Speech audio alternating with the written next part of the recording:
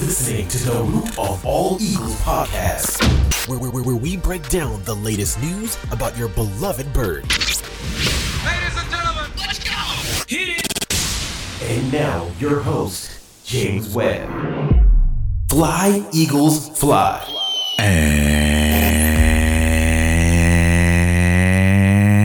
And welcome to the Root of All Eagles podcast. I'm your host, James Webb. And today, we're going to be talking about the new Philadelphia Eagles coaching staff. One of the curses of a phenomenal season and a trip to the Super Bowl is having your coaching staff in the front window of the store for every team passing by to pick and choose from.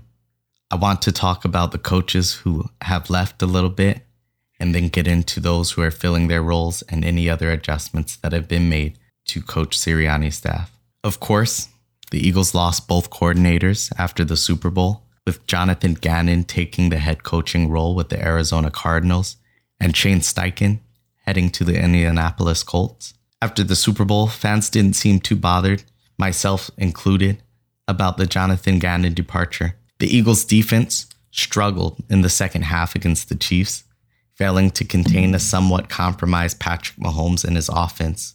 The Chiefs rallied from 10 points down at halftime to take a lead in the second half and ultimately put the game away, while the Eagles' defense was shut down at the line of scrimmage and picked apart repeatedly in that second half, up and down the field.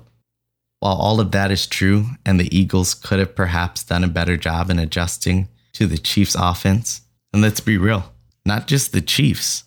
The Eagles didn't adjust all season for the most part. We let teams come back, especially in the latter half of the season. We played around with teams. We let them come back during the second half of games, and we didn't make adjustments. But I would be remiss if I didn't mention that Philly's defense was also exceptional all year long, and one of the reasons we got to the Super Bowl in the first place. Jonathan Gannon had the Eagles allowing the league's lowest passing yards per game in 2022, at only 179 passing yards per game. One of the 6 teams in the NFL below 200 yards allowed. The only team that allowed a lower total yardage per game was the San Francisco 49ers, who received endless praise all year for their defensive performances all season. We can't just forget those things when it comes to what the defense staff was able to do last year. Of course, some of that was due to bringing in mercenaries in the secondary that produced at such a high level. CJ Gardner-Johnson, 6 interceptions with all the time he missed. Darius Slay is an all-pro for a reason. And picking up James Bradbury off the streets is one of the most underrated moves Howie Roseman made all year. And then, on top of that, let's not gloss over the fact that Andy Reid is one of the most accomplished coaches in the history of the NFL. Simply put, Andy Reid is the best coach right now in the NFL, and it's not even relatively close.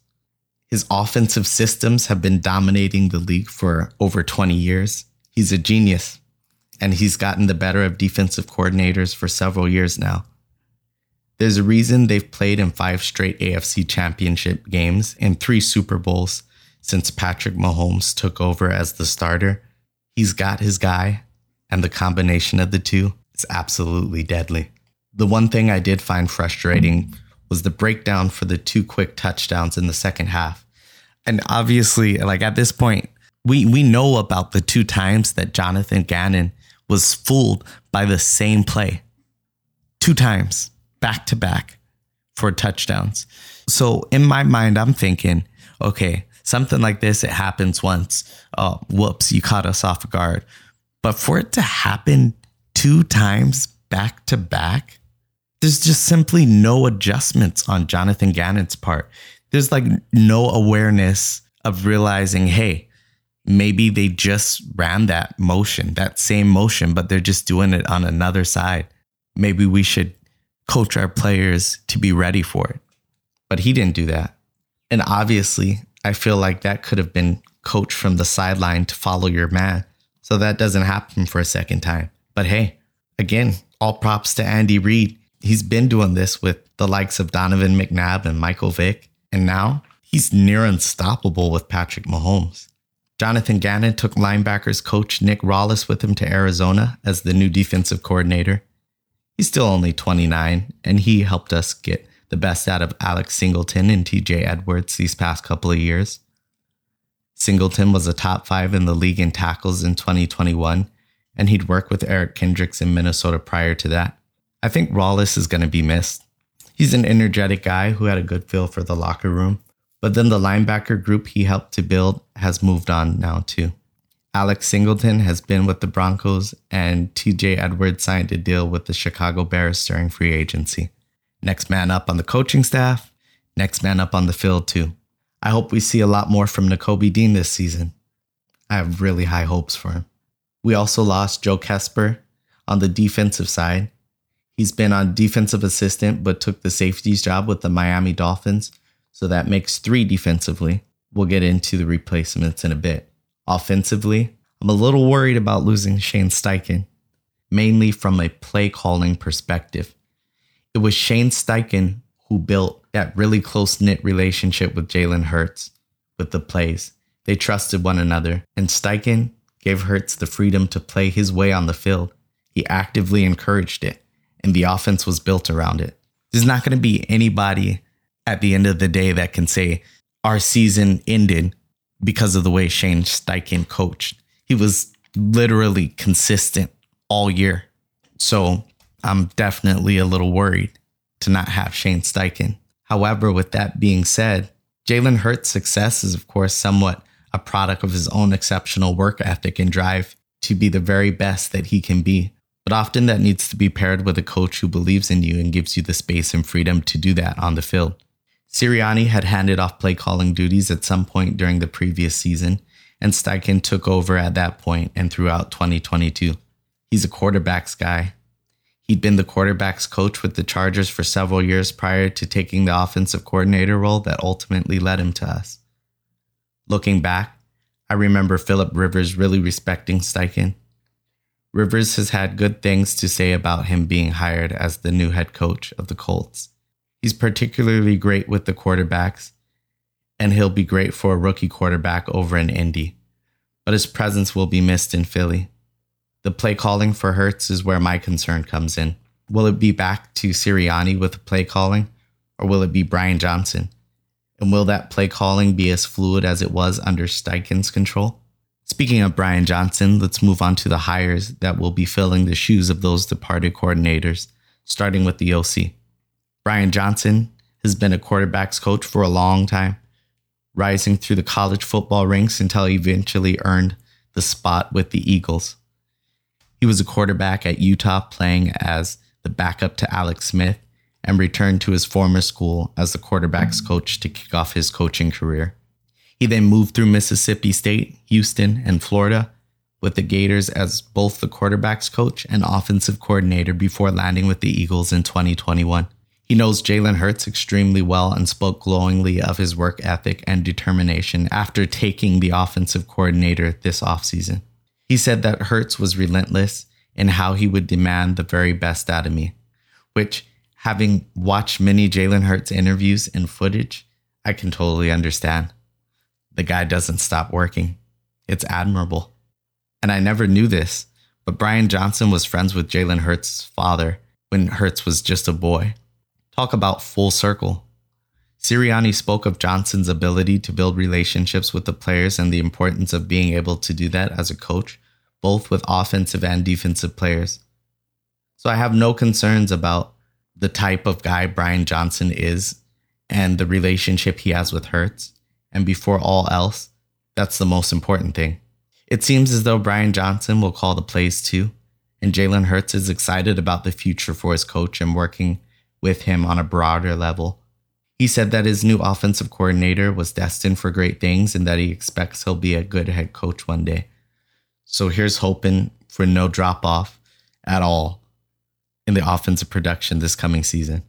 Alongside Johnson, there were several other adjustments to the offensive staff. Alex Taney has been named the quarterback's coach who worked under Johnson as an assistant for the past couple of seasons. I like this whole hiring and promoting from within for the players. Hurts isn't dealing with new faces and coaches he hasn't gotten a connection with yet. That could put a lot of pressure on players and coaches to build those bonds before the season gets underway, just a few months down the line. These coaches all know Jalen and the offense and the system and got them to the Super Bowl. So I'm all for that every time. Unless, of course, it somehow goes wrong, I guess. Marcus Brady. He's an experienced coach. He's been with the Colts as offensive coordinator for 2 seasons before parting ways in November last year. And the Eagles picked him up as an offensive assistant a few weeks later during the season. He's been promoted to a senior offensive assistant ahead of the 2023 season. And finally, TJ Pagnotti has been promoted to the team's run game specialist, which is an interesting topic considering the departure of Miles Sanders and the arrival of Rashad Penny. Are the Eagles in the market for a running back in the draft? Maybe. I want to talk about that more in the next couple of episodes around free agency and the NFL draft, so stay tuned for that. Moving on to the defensive side of the ball, let's wrap up by going over the changes to the coaching staff over there. Gannon and Rollis are now in Arizona, and the Eagles decided to hire from outside of their current staff to replace the defensive coordinator. Sean Desai will have his first shot at a defensive coordinator role, having been a coach in the league since 2013, where he took his first coaching job as a quality control coach with the Chicago Bears. He's got a wide berth of experience, having worked with special teams, defensive backs, and linebackers, and he's progressed in his career. And I love the coaching tree of knowledgeable defensive coaches he's worked under. Vic Fangio, who's been a head coach in the league, Chuck Pagano, who's been a head coach, Mel Tucker, now a successful college football head coach, and John Fox, who was a head coach for 3 separate organizations for many years. Desai has also worked with some really experienced guys. And last but not least of those in the season just past that he spent in Seattle with Pete Carroll. Pete is a Hall of Fame coach at both the collegiate and pro level and one of the very best in getting the best out of his players. The team has always loved Pete in Seattle, and there's a very good reason that he's been there as long as he has. Sean Desai was his assistant head coach for the 2022 season and an assistant to the defense at the same time. He'll come to Philadelphia and be able to bring together everything he's learned from all these great coaches and turn it into one juggernaut of a playbook. And that I'm excited about. I think it's a great hire for the Eagles and one that should see us continue to be one of the league's best defenses in the coming 2023 season. The new linebackers coach, DJ Elliott, comes in from the Temple Owls, who play their home games in the Link. He'll be no stranger to our home stadium at the very least. He's been working at the collegiate level for over 20 years and will finally make his step into the NFL. He's worked at multiple schools, but has most recently served as the defensive coordinator with Colorado and then Kansas, and finally Temple in 2022. Overall, I think we've retooled really well. I love promoting within on offense and making sure Jalen Hurts has the guys around him that have helped him succeed, even with Shane Steichen moving on to a head coaching role. I'm excited about Desai and some of the new guys we brought in on defense too. And we'll talk about that and more, the free agency pickups in the next episode.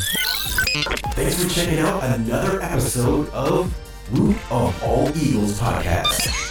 Make sure you follow us on Twitter at Root of All Eagles, and make sure you stay tuned for the next episode.